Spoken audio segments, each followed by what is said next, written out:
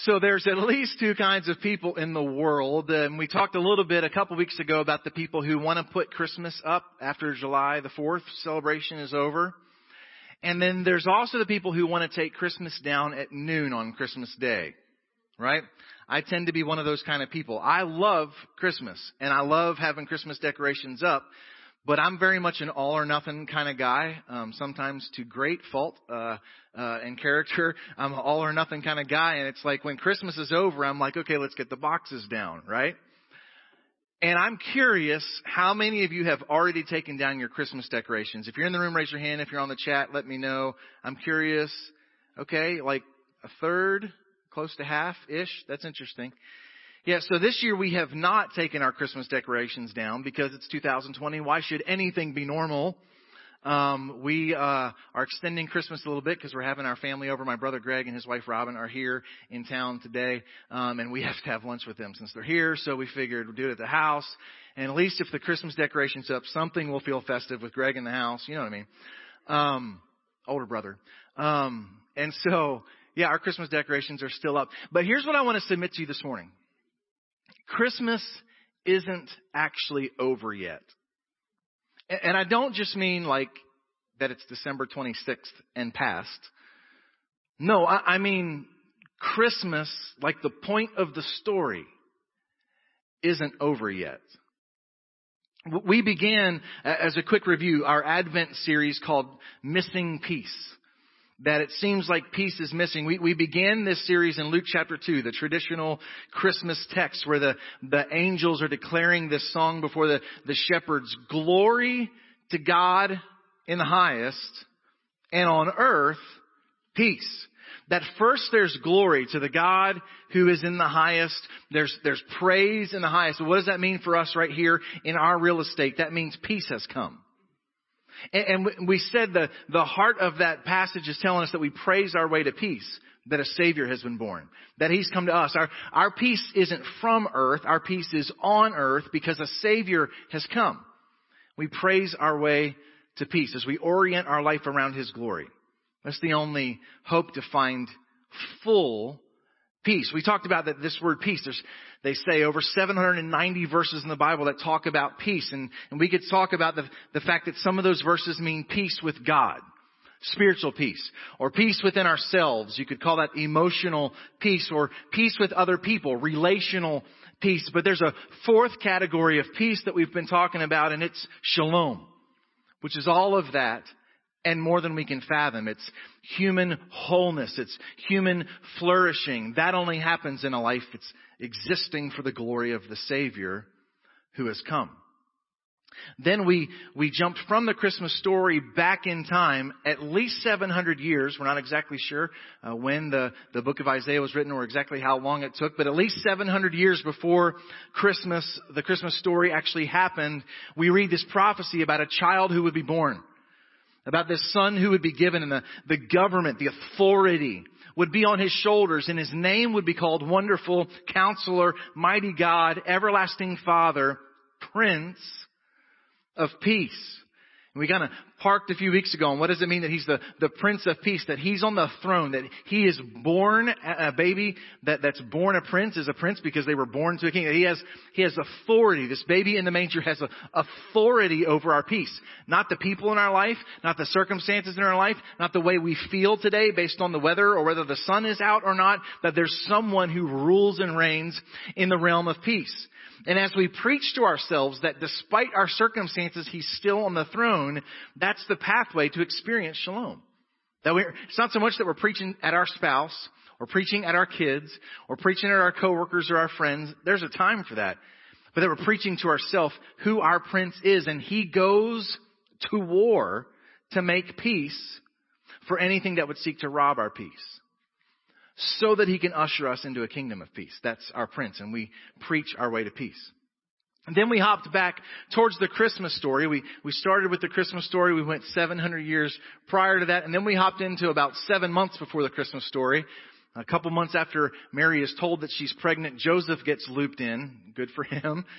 And we talked about how it's amazing that this Prince of Peace would be born into this relational chaos, where there's There's this belief of betrayal, and there's this unplanned pregnancy. There's a potential for economic ruin and for embarrassment and for whispers. There's the threat of divorce, and that's the entry in which God chooses to bring salvation into the world.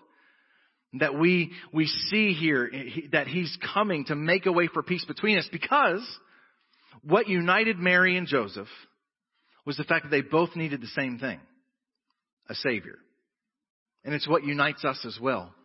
So Psalm 34 tells us that we are to seek peace and pursue it. And so because of the hope of the gospel, we pursue our way to peace. And last week we looked back again. We went back in time again and went back to Isaiah. And we looked at this beautiful promise that when our minds are stayed on Him, that He will keep us in perfect peace. When we prioritize who He is, when He's our focus, when our mind is stayed on Him. We said last week that we have the profound ability to complicate the simple things. But our God has the extraordinary ability to simplify the things that are overwhelmingly complicated. The salvation of humankind, He brings a baby. When we are centered on Him, we are kept in perfect peace, which in the Hebrew is shalom, shalom. It's a double blessing. That's our hope. This morning, we're gonna continue for the week after Christmas talking about Advent. And I think this is the first year I've ever done an Advent sermon on the Sunday after Christmas, because I tend to be a Christmas is over kind of guy. But technically, in the history of the Christian church, Advent's something that the church has practiced for 2,000 years. And Advent doesn't technically end until the Sunday after Christmas. I didn't grow up celebrating Advent. We just had Christmas, bless God. You know, Advent was something that we thought other religions did or something. I don't know. But truly, this is supposed to be the focus of Advent today. Christmas isn't over yet. So I'm going to encourage you to grab your Bibles this morning. We're going to invite you to say a creed with us that we say out loud together, and a prayer before we dive in this morning to hear what God has for us. So I'm going to invite you to hold up your Bibles in the air. We're going to say this together. Even if you're watching online, say this out loud wherever you're from with us. Here we go. The Bible is the Word of God. The truth of the Bible will change my life. Lord, open my heart and awaken my mind and give me grace to respond. Change me for your glory and my joy. Amen. Thank you so much. Please turn to John chapter 20. John chapter 20. The website BibleGateway.com is a place you can go if you're looking for a certain topic in the Bible, or if you want to know what a word is in the original language. There's all kinds of study tools at BibleGateway.com. There's a bunch of different websites like that. Maybe some of you have used BibleGateway.com when you didn't understand something, or you just texted me and I looked it up for you and texted you back, whatever. But BibleGateway.com announced a couple weeks ago that they saw a huge surge in their search engine activity in 2020. They saw a huge surge in people looking in their search engine to find out, what does the Bible have to say about social upheaval and social justice? What does the Bible say about disease? That the public was asking the question more than they'd ever seen before on the history of their search engine. What does the Bible have to say about the stuff we're seeing in the world? I think it's awesome that they would look to the only place where an answer can be found. And interestingly, they said that the three most searched topics in the Bible on their site for 2020 were the same three as every other year: love, hope, and peace. It seems like as a culture, we're missing peace, and we're looking for it. And if we're looking to the Scriptures, that's really encouraging to me, because that means we're looking to the only place where it can be found. And so we began this study, like I said, talking about the Christmas story, and then even going to hundreds of years of prophecy prior to the Christmas story, the beginning of Jesus' time on earth. And now this morning we're going to skip forward to the end of His time on earth. John chapter 20, we'll look at just one verse in this chapter, and then we'll turn back or scroll back. Those of you who are using your phone, if you're watching on your phone, we'll have it here on the screen. John chapter 20, verse number 19 says, on the evening of that day. Well, what day? The day that changed everything. The day where everything Jesus ever claimed to be was proven to be believable and trustworthy. That day where he defeated the authority of death, hell, and the grave. The third day after his crucifixion. That's the day. The first day of the week. This is Easter morning, Resurrection Day. The doors being locked where the disciples were for fear of the Jews, Jesus came and stood among them and said to them, peace. Peace be with you. So on the night that he's born, the angels talk about the fact that peace is going to come on earth. And when Jesus raises from the dead and comes back to his group of followers, the first word he speaks over them, peace. I think that's awesome. The first word he speaks is peace. The same word that was whispered as he was entering planet Earth. But he has been in that room with these people before. Just a few days before, actually. We believe that's the same room where they celebrated the Passover together. We believe that that room on that day was the upper room, which we really creatively call the room that was apparently upper. They had been in that room before on the night that Jesus was betrayed. And John the Apostle records a whole lot of information about that night. As a matter of fact, John chapter 13, chapter 14, chapter 15, and chapter 16 are all a record of that conversation and the events of that night in that room. This is the longest single encounter we have information about Jesus and his disciples. And he dedicates those 4 chapters to that. Chapter 17, Jesus prays over, I believe, all of his followers, not just those who were present in that moment. Chapter 18, he's betrayed, mock trial in the dark of night. In chapter 19, he's crucified. And then chapter 20 is the resurrection. So those 4 chapters leading up to this transition is the last time they were in the room. And so think about this. 4 chapters of the New Testament given to this one conversation. How does Jesus end that conversation last time they were in this room? Turn back just a couple pages or scroll to chapter 16. The last verse of chapter 16, Jesus says, hey, I've talked for 4 chapters. He wasn't really talking in chapters, but he knew in the moment that this would be recorded for you and for me. I have said these things to you, that in me you may have peace. And he's talking about this incredible instruction in the upper room, but the fact is that could apply to every word he's spoken to them up to this point. Everything I've said and done is that in me you may have peace. You can have peace in me. In the world you'll have tribulation, but take heart. I've overcome the world. You won't believe what I'm fixing to do. Jesus, when he's born, there's this promise of peace on earth. Hundreds of years before he's born, there's this whisper of the Messiah will bring peace. When he raises from the dead, the first word he speaks is peace. The last word he speaks to them before he goes to the cross is peace. That's why I've said all this to you. Well, how is that possible? How can we experience that kind of peace? Well, look back earlier in that conversation, chapter 14.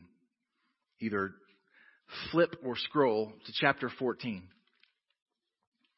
Talking about the heart. Jesus says, take heart, I've overcome the world. Here he's going to talk about the heart again. Verse number 1, let not your hearts be troubled. Believe in God. Believe also in me. In my Father's house are many rooms. If it were not so, would I have told you that I go to prepare a place for you? And if I go and prepare a place for you, I will come again and will take you to myself, that where I am, you may be also. The word Advent simply means arriving or coming. And what Jesus is reminding us here, it's the only place we can find any peace, is he hasn't finished his arriving yet. There's another arriving happening. We're not done with Advent. Christmas has not yet been fully fulfilled. All we had was Act 1, Scene 1 of the great story of God among His people. He said, I'll come again. I will come again. Our hope in the waiting, our hope of experiencing peace on earth is knowing that He's coming again. And just like His people waited for hundreds and hundreds of years for Him to come the first time, we're now a part of the generation that's been waiting for Him to come the second and final time. We're still waiting. And in the waiting, He offers us peace in the promise that He'll come back. Later in chapter 14, look down at verse number 27. Peace I leave with you. So in the waiting, before I come back again, here's what I'm going to leave with you. More peace. You see the centrality of peace in His message? My peace I give to you, not as the world gives. It's not peace from earth, it's peace on earth. And He's going to talk about the hearts again. Let not your hearts be troubled, neither let them be afraid. No matter what 2021 brings your way, and I don't know about you, but 2020 has been a shocking year. I believe you're going to make it. You're going to be okay because Christmas is still at work. It's not over. Feel free to put the decorations away. Just know He's not done. He's still on the move. And He's coming again. Our peace is in knowing that whatever we face and whatever we walk through, that's not the end for us. Those of us in this room who have laid loved ones to rest this year, some of us very unexpectedly, that's not the end of their story either. Because Christmas isn't over yet. There's still an Advent on its way. So think about this. When you are using your GPS, right? You look up the location. You put in your destination. It asks you where you want to do the route from your current location. And then it's going to pop up and show you the route that you're going to take. But you're not really on your way until you start moving, right? You got to hit start on the GPS and it will tell you where to go from there, right? And here's the thing. Genesis chapter 3, the fall of humankind. We rebel against God. We eat of the forbidden fruit, right? A curse falls upon humankind. A curse falls upon this earth. Shalom was broken. But there was also a curse placed upon the accuser. The evil one, the serpent. And his curse was this whisper of hope that one would come at some point in time and crush his head. And that defeat would not be without bruising, but his defeat was coming. It was the whisper that the thing that broke our shalom will finally be destroyed. That was the destination on the GPS. Ding! You may now turn the page. Some of you are old enough to know what that means. You turn the page to chapter 4, and you know what that is? God pressed start on the GPS. And every event that happens that unfolds throughout every prophecy given of that baby born in the manger is another step towards that great day. And the Christmas story is not, you have arrived at your destination. It's, hey, you took a pit stop. But we're not there yet. We're still awaiting the final consummation of the making right of everything that's wrong. Of the final defeat of the wicked one. We're still on that journey. We're still arriving. That's where peace is found, is knowing that this is not our home. And that this is not the end of our story. Even as we grieve, and even as things are difficult. The great writer, Henry Wadsworth Longfellow, on Christmas Day of 1863. Kathy Wrench, you remember that Christmas?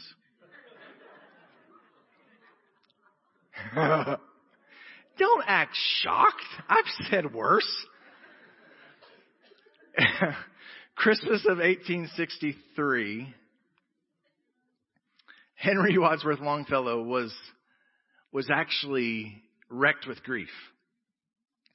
2 years prior, he had lost his second wife. He lost his first wife, remarried the love of his life, Fanny Longfellow. Anyways, the love of his life, she had died in a tragic accident right in front of his eyes. He was grieving her loss. And then on December 1st of that year, 1863, he got a telegram. His oldest son had enlisted with the Union Army fighting in the Civil War. He got a telegram on December 1st of that year saying that he had been shot. The telegram said, if your son survives, we believe he'll be paralyzed. And so Christmas Day, here sits a father of 6, widowed for the second time, worried for his son on the battlefield, and then worried for his other 5 children about what's this world going to look like at the end of the Civil War. And as he's grieving and as he's worried, he hears the church bells ring, as they would do every Christmas day. He hears those bells, and he did what Henry Wadsworth Longfellow usually did. He wrote something down that ended up being pretty profound. He wrote a poem called Christmas Bells. You might know it because it got turned into a song, and like you always hear the little angelic choir boys with the disturbingly high voices singing it. I heard the bells on Christmas. You heard that one? Yeah. But the words of that are so powerful to me about the hope that's coming, about the future that's coming. It's honest about the grief. The poem says, in despair, I bowed my head. There is no peace on earth, I said. For hate is strong, and it mocks the song of peace on earth, goodwill to men. Then rang the bells more loud and deep. God is not dead, nor does he sleep.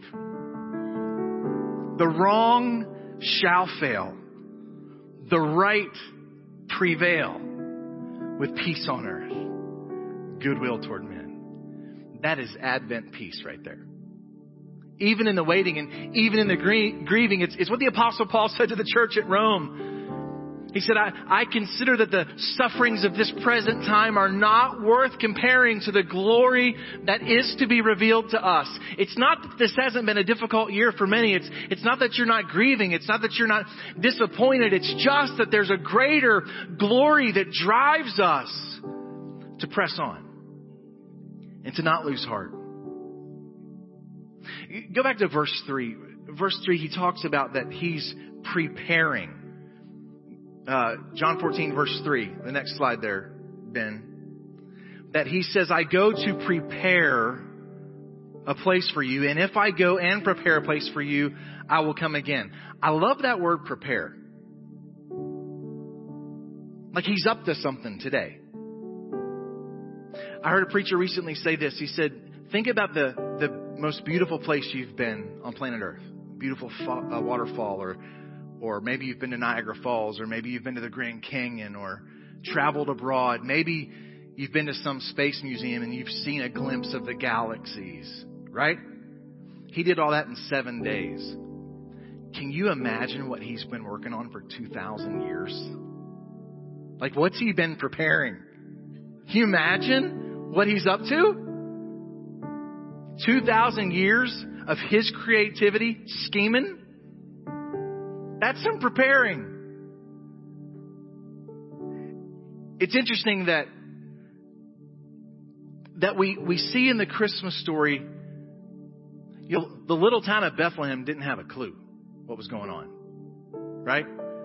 As a family on Christmas Eve, we watched the Chosen episode called The Shepherd. If you haven't seen it, I really encourage you to Google The Shepherd from The Chosen. If you haven't watched The Chosen, I highly encourage you to do so. But as we're watching this, it was just so real to me to see how oblivious the world was. In the Gospel of John, he says the light shone in the darkness and they didn't perceive it. They didn't even realize what was happening. In John 1:11, he says that he came to his own and his own did not receive him.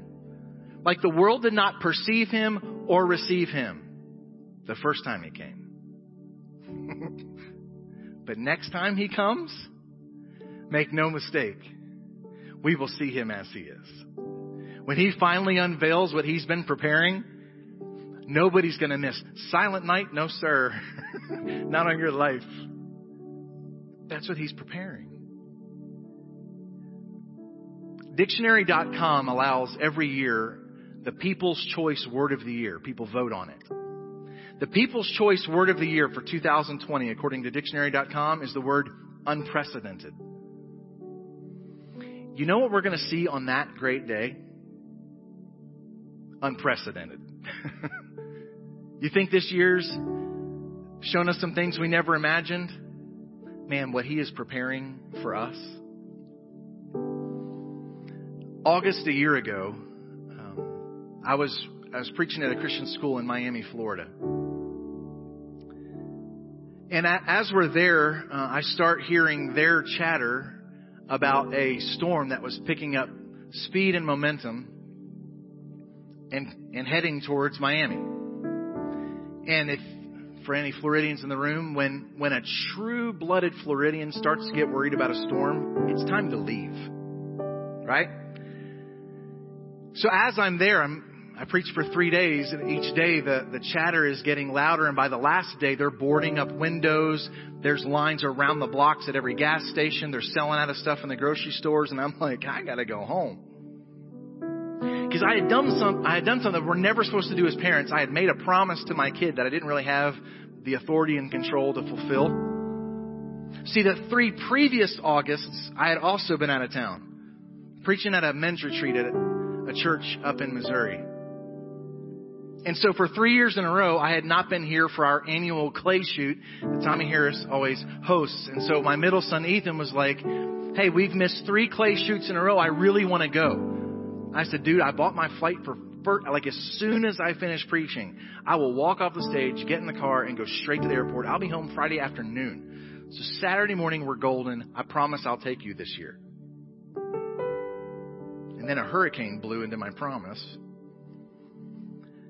After a bunch of messy stuff with my flight, I ended up finding out I'm being rerouted to Jacksonville, Florida.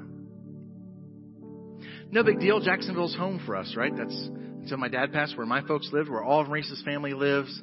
Like if I get straight in Orlando, or in Jacksonville rather, we'll figure it out as long as I get out of Miami. That was my goal.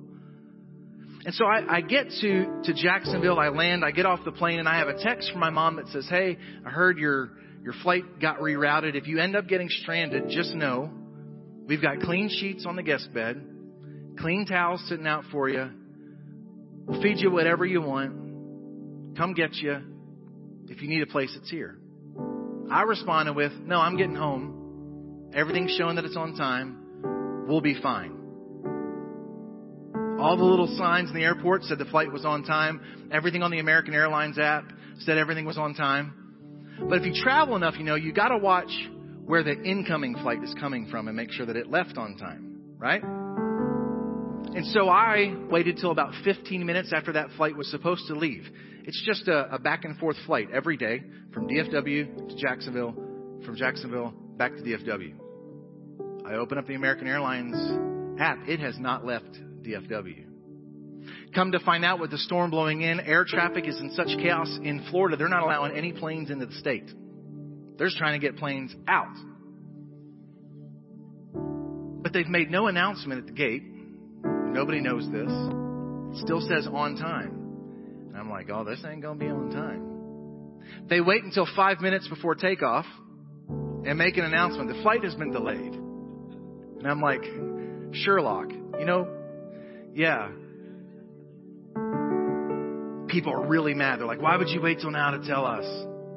Well, I can see the flight still hasn't taken off from DFW. So they say it's delayed for 45 minutes. It takes longer than 45 minutes to fly from DFW to Jacksonville. So I'm like, okay, we're just going to make them mad again in 45 minutes. Here we go. Sure enough, They delay it for another 45 minutes. The flight still hasn't taken off from here. Finally, I see that the flight, hours later, left from DFW. Oh, thank goodness. They announced another 45-minute delay.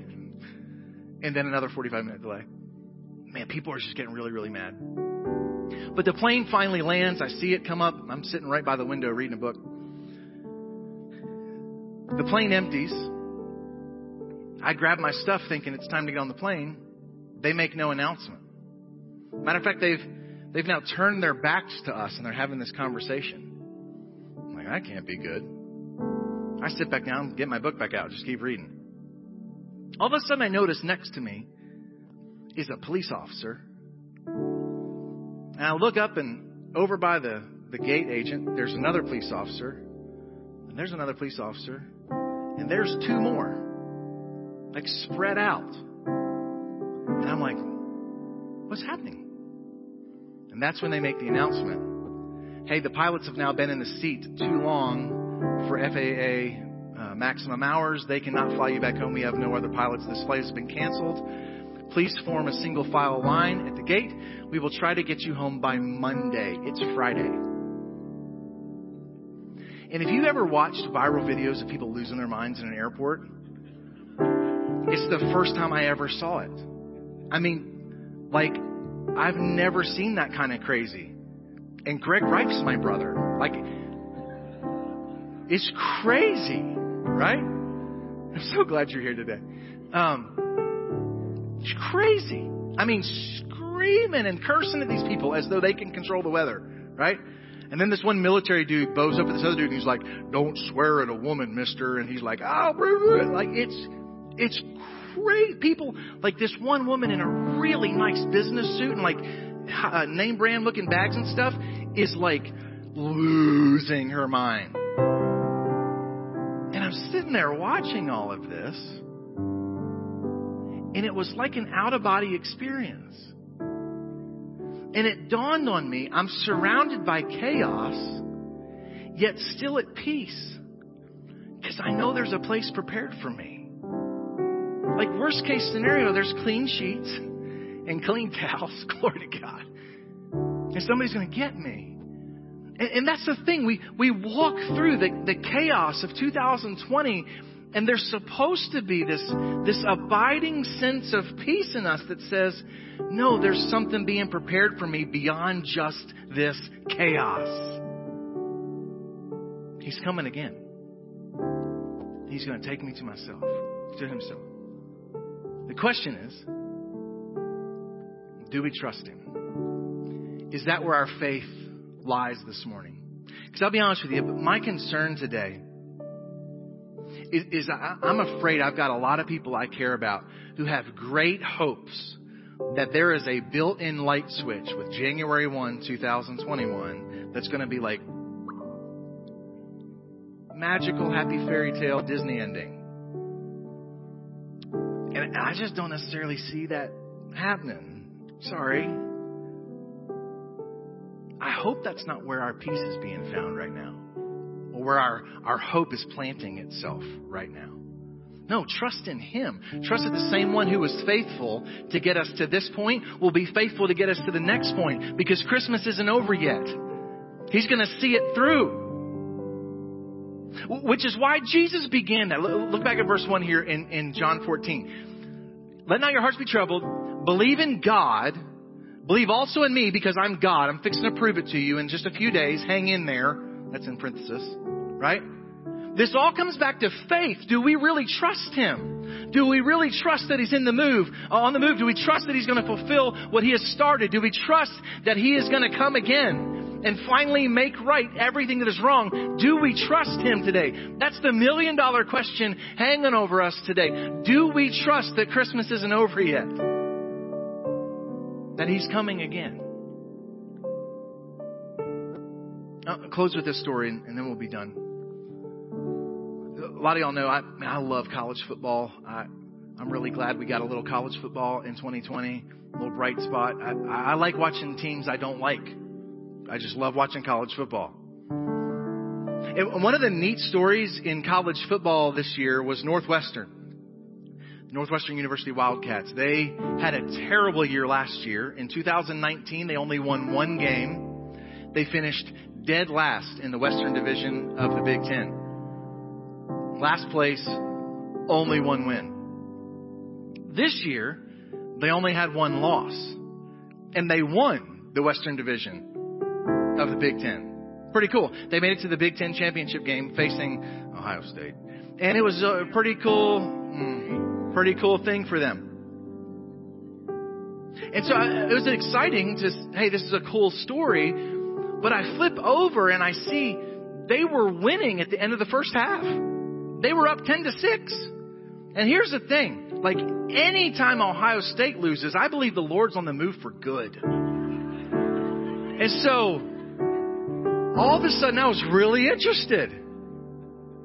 What is a Buckeye? It's not even a thing. So, I'm watching this, and I'm excited, right? And as it goes to halftime, all the players are running back to the locker room, and I notice that there's a coach holding up a black board with white letters on it. And every player on their way to the locker room touches this board. Come to find out, every time they enter or exit the locker room, a coach holds up this board, and every player and coach and helper on the team touches this board. Look at this picture. This is what I see.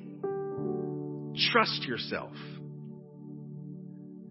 And I'm watching them run to the locker room, and I can't help but watch a football game like a pastor, and I'm like, that's not good theology. But they're winning. What do I do with that? Right?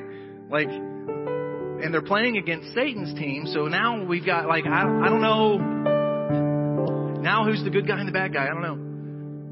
So they run to the locker room, and they all touch this, and I just couldn't stop thinking about trust yourself. Like, that is the message of the world. Like, I think a lot of people watched the same thing I saw and got warm fuzzies. And all I was thinking is, what a heartbreaking message to send these young men. And here's the thing. They all ran back out of that locker room at the end of halftime. They all touched that sign again. And they went back on the field and didn't score another point and lost by 2 touchdowns. That's what always happens when our faith is in self.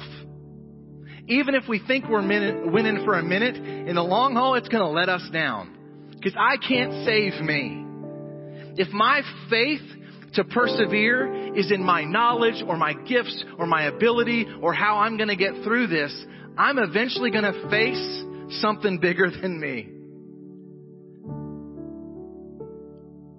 We end this Advent season boldly proclaiming, trust the only one who's worthy, because he will be faithful to complete what he has started. He's still at work. He is coming again. That's where our hope lies. That is where we find our peace. He's coming again. The only question today is, do you trust him? Are you ready to see him as he is?